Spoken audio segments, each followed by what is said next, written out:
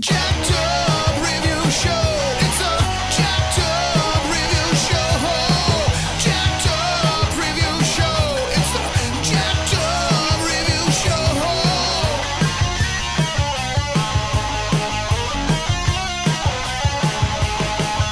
Join us as we cover many an insane movie and numerous cult TV phenomenons. Are you ready to get jacked up? Are you with us? Then listen on. Listener discretion is advised. It's a jacked up review show. It's a jacked up review show. Jacked up review show.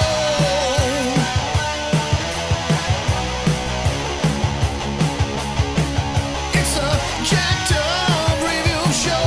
It's a jacked up review show. Jacked up review show.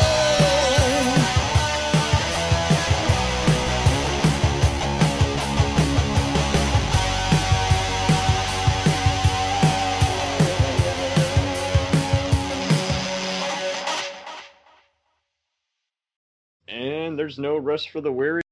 It is on occasion time for some batshit crazy B movies. So here, Jon Mark and I, some of the Warlock trilogy. That's right. How are you today? I'm good. Yeah. So basically, yeah, Warlocks. I'd always kind of heard the terminology is like, okay, it's a male witch, yada yada, all that. But when this popped up, I didn't. It was very inconsistent. I could never find all three of these at the video store. On TV, more or less, one of the Stars channels would show part 2, and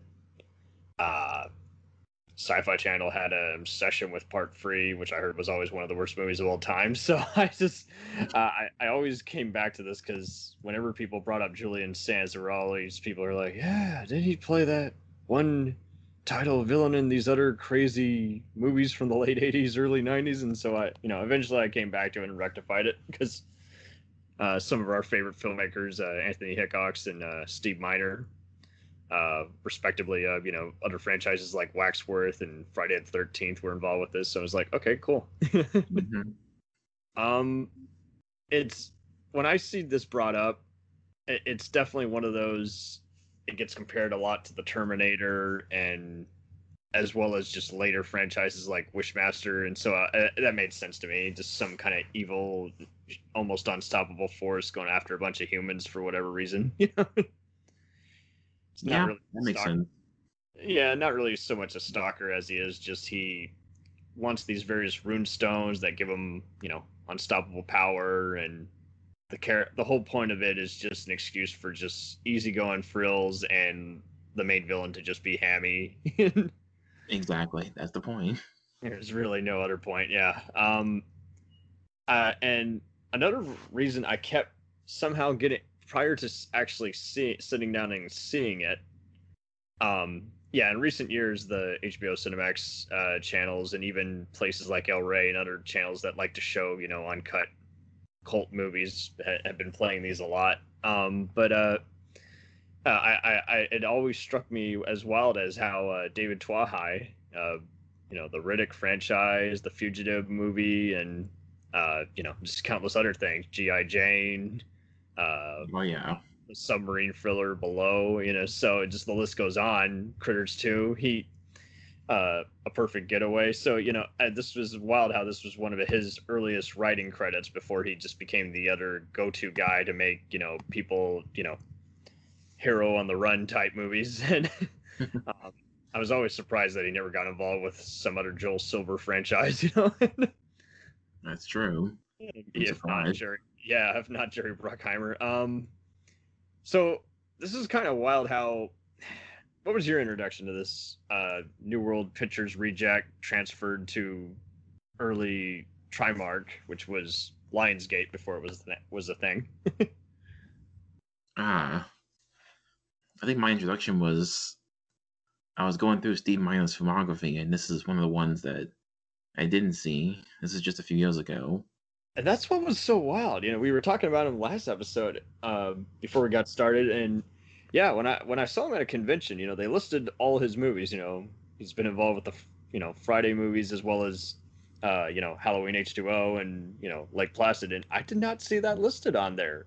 Either I was blind or I didn't see it listed. And I was like, really? Okay, I thought he got some acclaim for this one, but he's had a steady TV career. He did one of my favorite horror fantasy shows called The Gates, which despite crappy ads for it, I actually thought was a really good show despite lasting only one season. But yeah, he's been heavily involved in a lot of things, and he seems to enjoy anything he can get.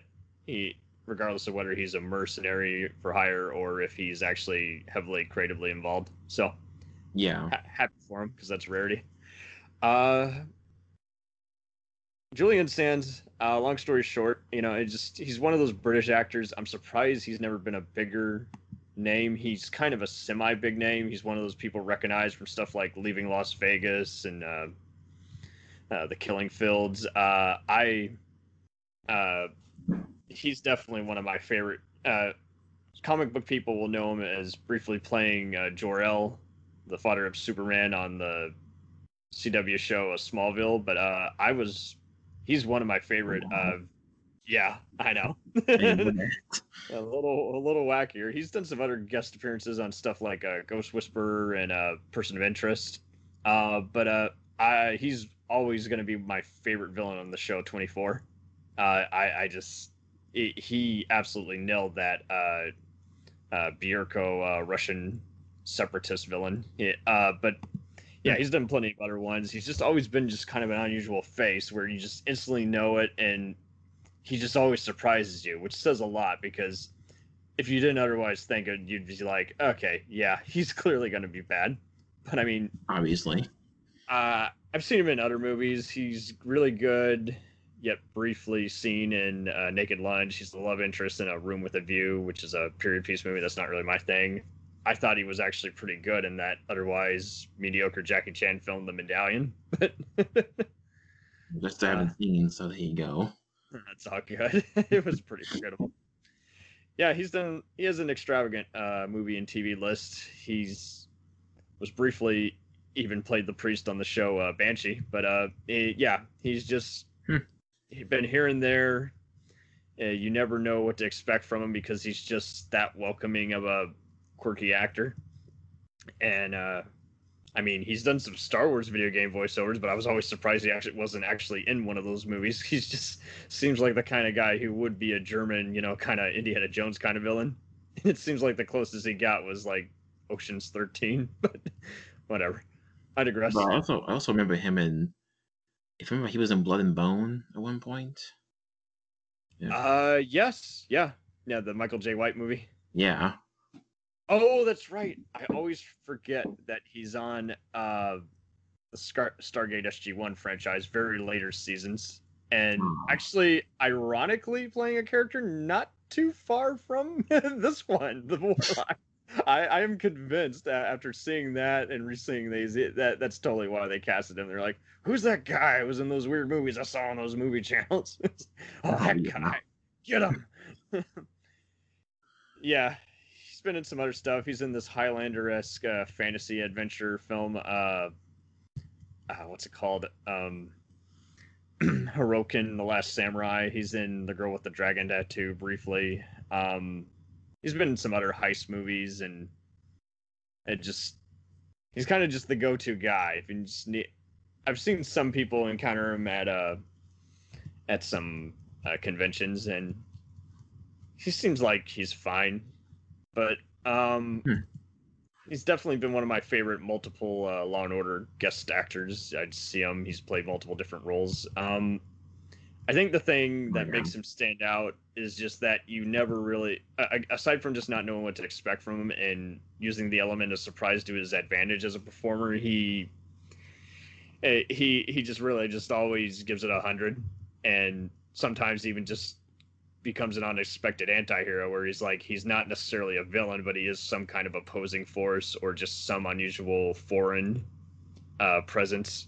He's just being representative or or like part of some love triangle where it's like, oh god, he's He's what's keeping this from becoming a pretentious premise, whatever it is. And like any of these British actors, he's done his share of bullshit where he's being the villain in an otherwise, low budget B movie. But he's done enough big budget skill stuff. I think you can let that slide.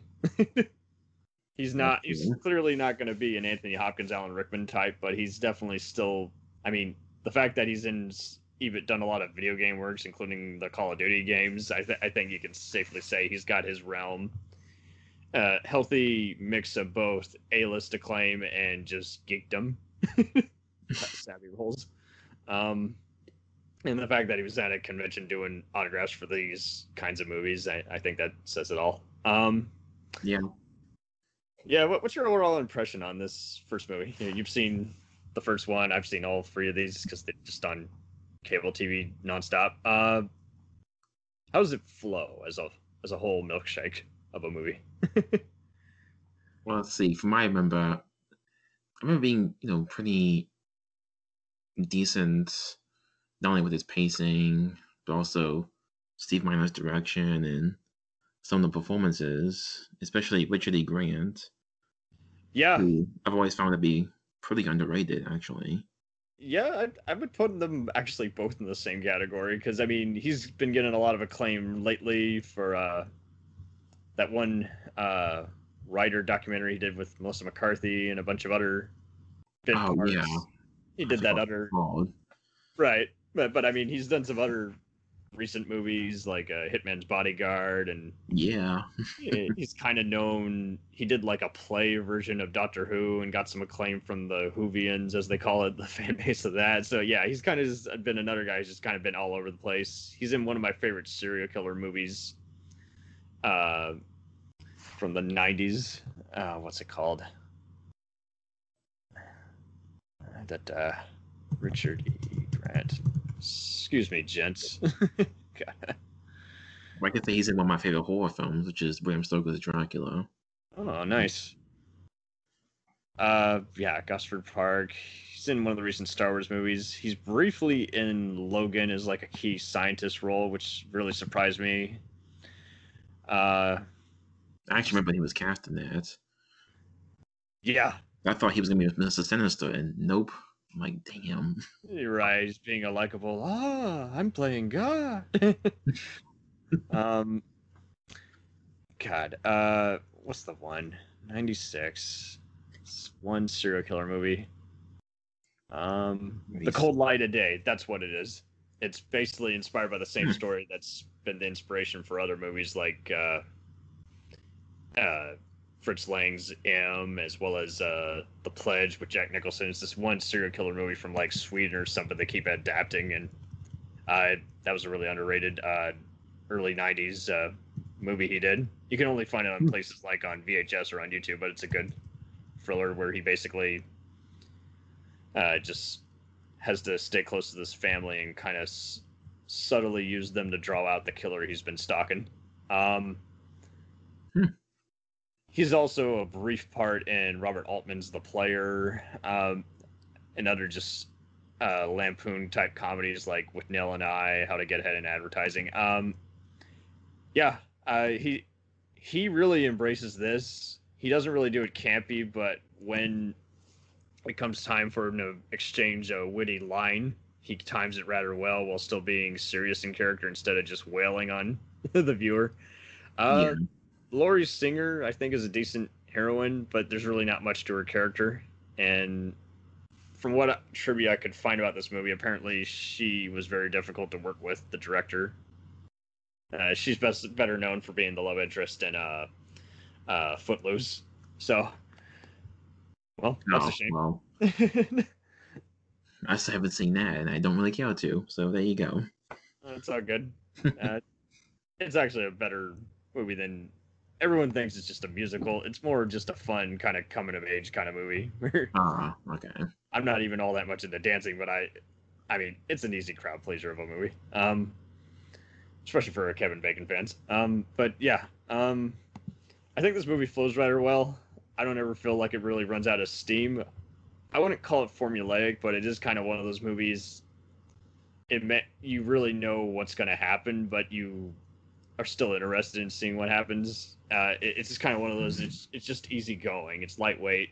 It provides the popcorn value. It's really not too violent of a movie, other than like the brief eyeball scene and just the gory, violence at the very end. But I really don't have any quibbles with this. I'm actually surprised at how many people actually like it, because these typically were the kind of movies people would just, roast. They just would not be taken aback by them too happily. I still need to get the Vestron series, the Lionsgate Blu-ray that came out, because I know there's some extra features and it just looks like fun. It's just way too expensive for my taste, so I'm waiting for it to go down, since I frequent eBay for these kind of movie collectibles. I might have to get that as well when it's cheaper. Right, 26 still a little too much. So Oh no! yeah, wait for it to go down to at least 10, maybe 13. I don't know. No price. It was something. So this was followed by a reboot movie, and it's kind of weird because it kind of follows it, yet while kind of going its own route. As a fan of Hickox, I know he gets a bad bashing because some people just don't like what he did with Hellraiser and whatnot. I actually don't mind him just as a person. I think he, you know him from doing stuff like Full Eclipse and other direct-to-video action movies like Submerged. What's the other one he did with Eddie Griffin and Blast? Vinnie Jones, Blast. I actually kind of like that because it's by the writer of Die Hard. A lot of people just seem to just really just well on him. I don't know. I think he's done pretty good B action movies and has a good idea. I mean, he did the Larry Cohen kidnapping thriller Invasion of Privacy. He's done some brief TV work. He's done some of my favorite Dolph Lundgren movies like Stormcatcher, and some Armin Ashanti films for HBO like Federal Protection and Consequence, Last Run. But even the wacky Bruce Campbell comedy Sundown, The Vampire in Retreat. So, I mean, all I can say is, if you don't really know what to expect, I think he's pretty solid at just biting what he can handle on any kind of budget and embracing the B spectacle. We'll return after these messages. Hey, feeling down? Feeling low? Not enough podcasts about movies in your life? Why not try They must be destroyed on sight. the new Podcast Cure-All, sure to get you right with the world and on a path to better living. We have exploitation, we have Italian horror, we have zombies, we have slashers, we have crime films, we have spaghetti westerns, we even have sci-fi and sex comedies. So take a dose of They must be destroyed on sight. as needed, and let the hosts, Lee Russell, Daniel Harper, Paul Romali, and the odd guest host cure what ails you. Warning, may cause atrophy, African consumption, black fever, bone shave, chin cough, colic, cramp colic, dropsy of the brain, elephantitis, grocer's itch, jaundice, mania, miasma, mortification, palsy, Pott's disease, rheumatism, scurvy, St. Anthony's fire, summer complaint, and worm fit in some people. Consult a physician before listening.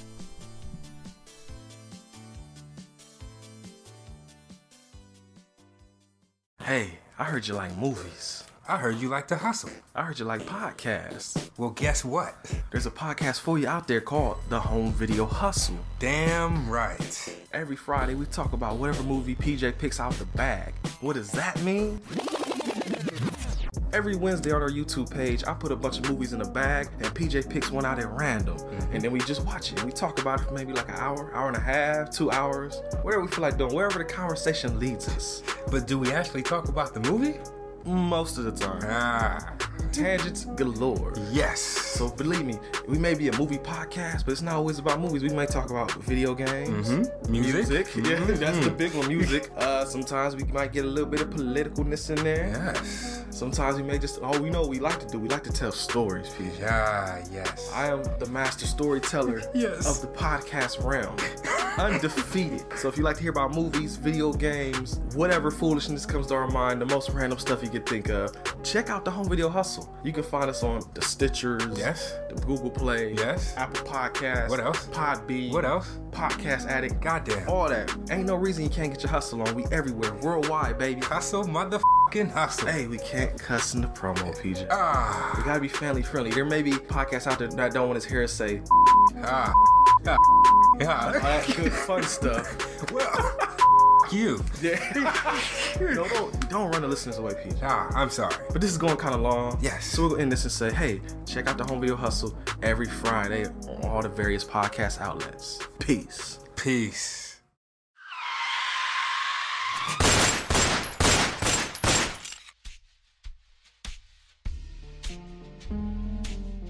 As far back as I can remember, I always wanted to be a gangster. And while Witch didn't make it to the top of the world, he did make the Gangs of Hollywood podcast.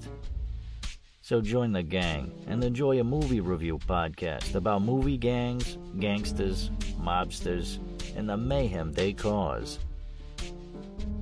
You can find GOH Podcast on Facebook, Twitter, and Instagram at GOH Pod at www.gohpod.com, as well as your favorite podcast listening app. And remember, say hello to your little friend for me.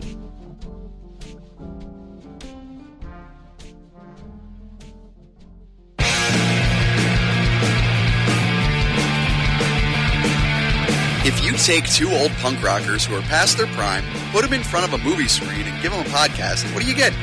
Cinema Punks. Cinepunks. It's the mixtape of movies.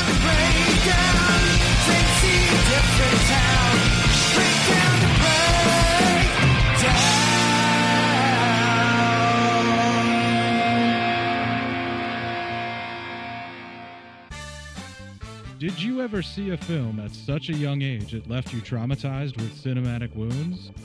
Necrophilia. It's a dead issue, man. Don't push it. Cinema Psyops is a weekly podcast documenting an ongoing experiment on the mind of an unwilling test subject. No one should have to watch this movie. Oh, no one should have to watch this? No one should have to watch this movie. Surprisingly, it's not a topic that a lot of people really want to tackle. I'm shocked, prudes. I know, really. Right? It's the next sexual frontier that no one wants to explore. I am, in the most sincerest of senses, disappointed in you.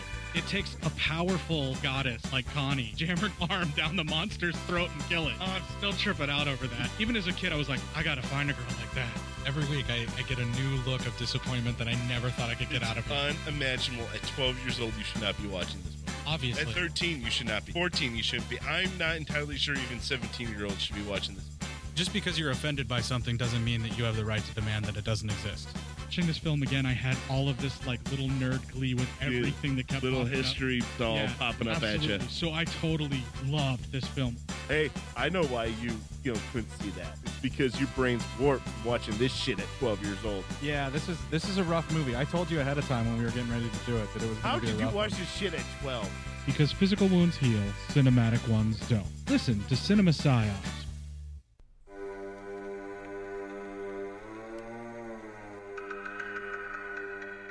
Hey everybody, I'm Corey. And I'm Zach, and we're the hosts of Podcasting After Dark, a cast dedicated to late-night horror and sci-fi of the 80s and 90s, often found on HBO and Cinemax. You know, the movies your parents didn't want you watching as a kid. You can find us every other week on Apple Podcasts, Spotify, Podbean, and Stitcher. This is what you want. This is what you get.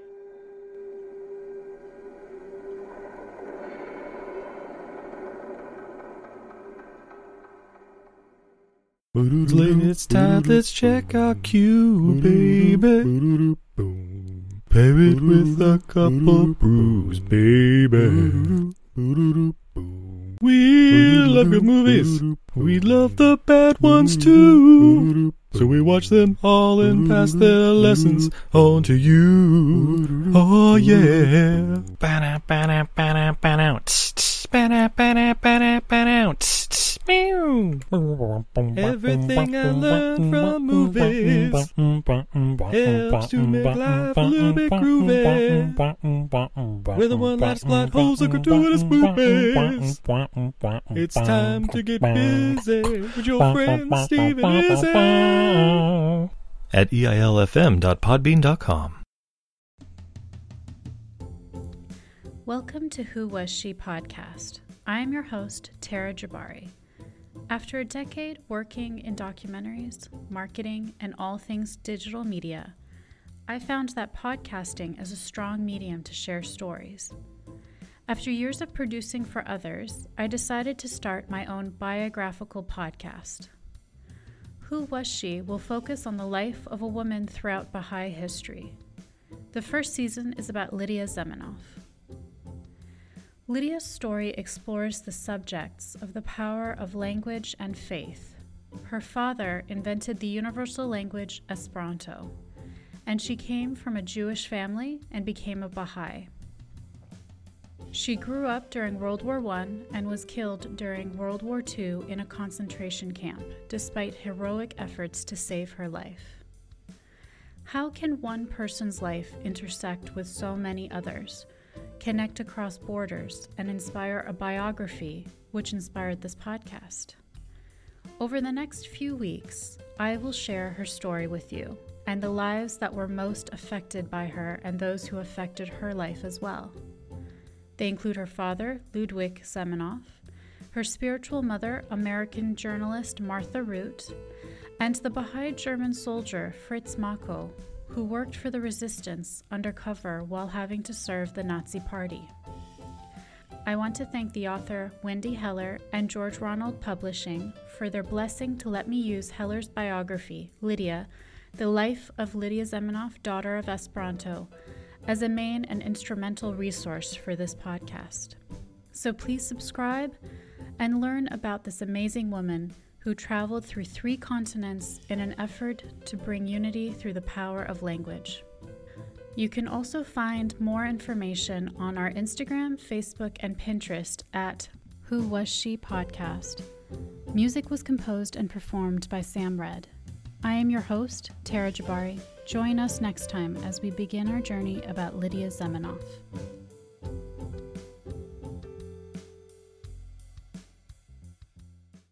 Hi, everybody. It's Mac Jackson. I wanted to invite you to a new site called the Forever Adventure Network. This website has everything: pictures, videos, blogs. There's original music by Harmony Constant, 2 podcasts.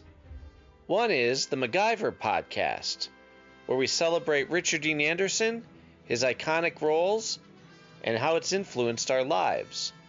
There's episode discussions, interviews, and life conversations.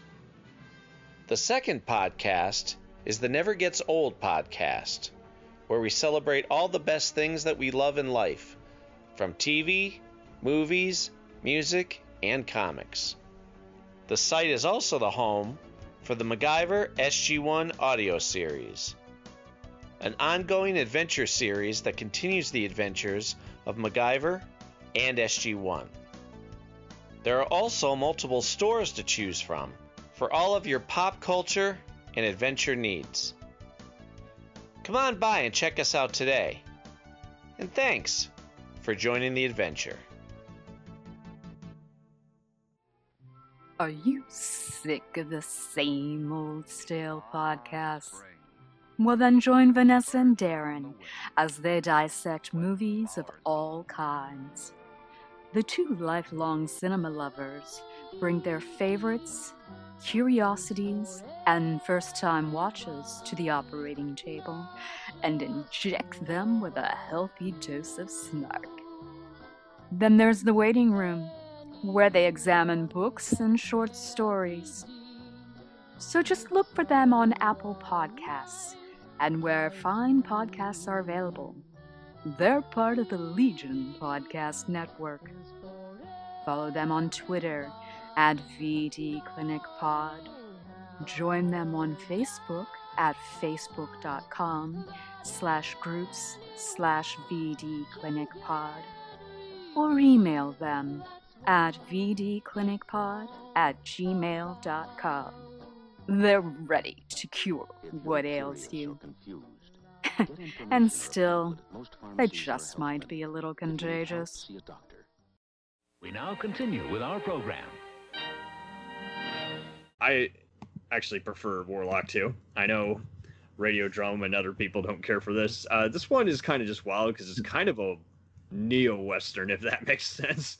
And, the first one was kind of about, the druids and, just the witchcrafts. And this one, basically, they imply just flat out that the Warlock is Satan's son, capable of, getting all these rune stones and all this other stuff. But they just flat out they don't really explain why the Warlock is back, but they just cut to the chase. It's like, he's here to wreak more havoc. Okay. And they just flat out, they make up for it by just offering some fun kills and another fun cast. The guy playing the dad here is the same guy who's like the police captain in those Lethal Weapon movies. Okay. Zach Galligan has a brief role. Joanna Pacula. So even Bruce Glover. So it's just a straightforward movie. I mean, let the Armageddon begin. The tagline. That's just all you need to know. I love that. Yeah, there you go. The CGI has not dated well, but because the fight is at least kind of creative, you kind of just can forgive it. Ironic how Anthony Hickox had earlier worked with Bruce Payne on the Full Eclipse, because Bruce Payne is who later plays the Warlock. All I can say is it just flat out gets on with the mayhem. It's a lot of fun. The way the townspeople kind of react to this whole thing is kind of interesting. The movie just embraces mayhem. But yeah, I mean, this is not for the squeamish, but it's not excessive, like to the point where it's kind of like a torture porn kind of movie. So it's just straightforward mayhem. I find it a acceptable sequel to the first one. I have to check it out. Now, part 3, that's kind of the killjoy. I mean, really not much shit happens for this movie for quite some time. But when it finally gets to the end, it's kind of a lot of fun just seeing Bruce Payne just be over the top. Like he always is. He's been in everything: Highlander, Endgame, Passenger 57, so what else can I say? He's just a wacky dude. It's interesting seeing what's her name from Ashley Lawrence from Hellraiser herself. Oh, nice. So yes, you can now say that she's fought both Pinhead and a Warlock. I would always get her mixed up with Danielle Harris from Halloween, but it's a different discussion for another day. Yeah. This one kind of gets shit on also because the director was kind of a UK TV commercial director. Did casual made-for-TV direct-to-video movies. The writers were people who worked for Lionsgate or other bullshit. They were just the money men who had no business in the scripting world. I think the biggest issue is it just feels too much like hitting on Radiodrome's issue. Yeah, it is trying to capitalize on the success of stuff like Scream, because that's just what every movie was doing at around this time. I wasn't bored. I just thought it was just kind of just a little schlocky, and then just eventually, like, when the shit hit the fan, then it started getting interesting again. I definitely wouldn't call it as bad as, say, the, Wishmaster 3 or 4, or just some of the more infamous Friday the 13th movies. Just, it's not that bad, but it is pretty dorky. It blurs the line between acceptable, stylish movie and Mystery Science Theater fodder. So, go at your own pace. That's all I could say. Otherwise, it's kind of weird how this franchise has kind of gone on in pop culture. I mean, when people are looking for, researching actual, urban legends, and they look up a warlock, it's impossible to look it up on Google Images without coming across a cover of one of these movies. That's true. Yeah. I think what made at least the first two movies work for me is, part one, even though there was some time travel at the beginning, he gets thrust 300 years into the present day, which at that time was, late 80s. It didn't make the time travel be part of the whole deal. It's like, I'm fine with that, because then it just becomes less argumentative. Yeah. And part two, it was kind of cool how it juggled all these elements. It had some suspense elements. It had some kind of... It still felt rather 80s, even though it came out in 93. And apparently there was a video game of this, and... Oh, wow. Yeah. Although it was kind of bizarre, because they make the villain be kind of the hero who you play as in the game. He's correcting all the stones and fighting people, and it's like, okay. Thank God there wasn't a big ethics committee review on video games at that time. There was a 2009 comic book that I've been trying to read. Unfortunately, you can find just about any comic book on the internet if you look hard enough, and there's sites dedicated to it that get powered by ads that allow you to look it up. It was published in 2009, kind of its own standalone story. They weren't allowed to use Julian Sands' likeness for whatever reason, probably not in the budget. And so they just made it be some other kind of blonde, serious face, stone cold dude. Yeah, so I kind of like how movie 1 and 2 both juggle a lot of elements, different genres. It's wild how there's just so many dark comedic elements in movie 1 that are either said by the villain or just during the harpoon fight where everyone's just struggling to even stay on their feet as they're, getting dragged by this dude.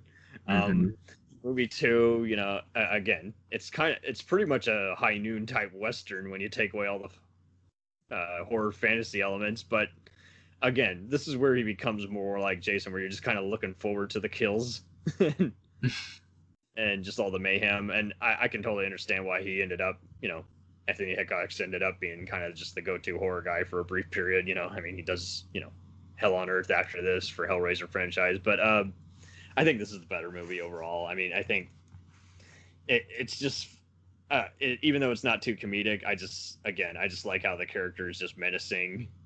Even though movie 1 is just a little more lighthearted and laid back. Yeah. And definitely. there's some good chemistry between the two protagonists. Yeah, I got nothing else to really input. I would rate. How would you rank the movie 1?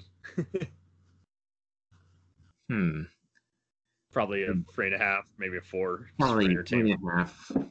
Yeah. 3.5 is about right. That's basically where these are. That's where I would rank movie 1 and 2. Movie 3, it's a little complicated. It's most people are going to rank it a 1. I think realistically it's more of a 2 because it's gonna mileage is gonna vary. Since I watch all of these at 2 in the morning often, because this is when I have time to watch just outrageous movies like these that won't offend anyone else in my presence. It's definitely made for that kind of thing. Just watch it at 2 in the morning and just maybe bring some drinks and sense of humor with you. So free for just the outrageous schlock factor and Bruce Payne's over-the-top performance. But yeah, just pretty much we're in the same boat as we were with the Mummy. Just stick with the first 2 movies. They kind of they're gonna appeal to the same kind of crowd who likes stuff like Evil Dead and even the Terminator movies. We all had our share of just watching other knockoffs of these, and I don't really think it's necessarily a knockoff. It's just more the same kind of it uses just some of the same elements. I don't think it's fair to just call it just a straight up ripoff, like Universal Soldier, you know. So yeah, I wouldn't call it that. It's just using some of the similar copy and paste, but that's about it. I mean, not even the time travel's the same. It's just unstoppable force going after someone who has something the other villain wants. So, I think due to the simplicity, that's just why these are easygoing, gory action horror fare. That action scenes won't necessarily stand out, and the horror isn't the scary kind, but it should still entertain just the B-movie fandom in us. That's all I can really add to that. Yeah, John, if you want to plug anything, go ahead. Other than that, I think we're a wrap here. Well, if you want to follow me on Twitter, it's ActionFan555. Yep. Frequent mini reviews, whether they're posted on Action Lead or just, hey, recently rewatched this, it holds up, or it's got some issues. Yeah. You're way more active. I need to start getting active again. I'm just so bogged down with the podcast and work. Other than that, thanks for being on here. You're welcome. Anytime.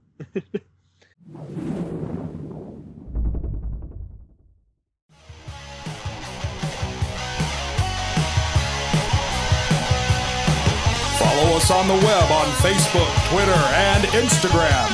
The podcast is available on Podbean, Spotify, iHeartRadio, Anchor, Apple, and anywhere else podcasts are available. Feel free to review our show and leave comments on any of those sites. Thanks a million for listening. It's a jacked up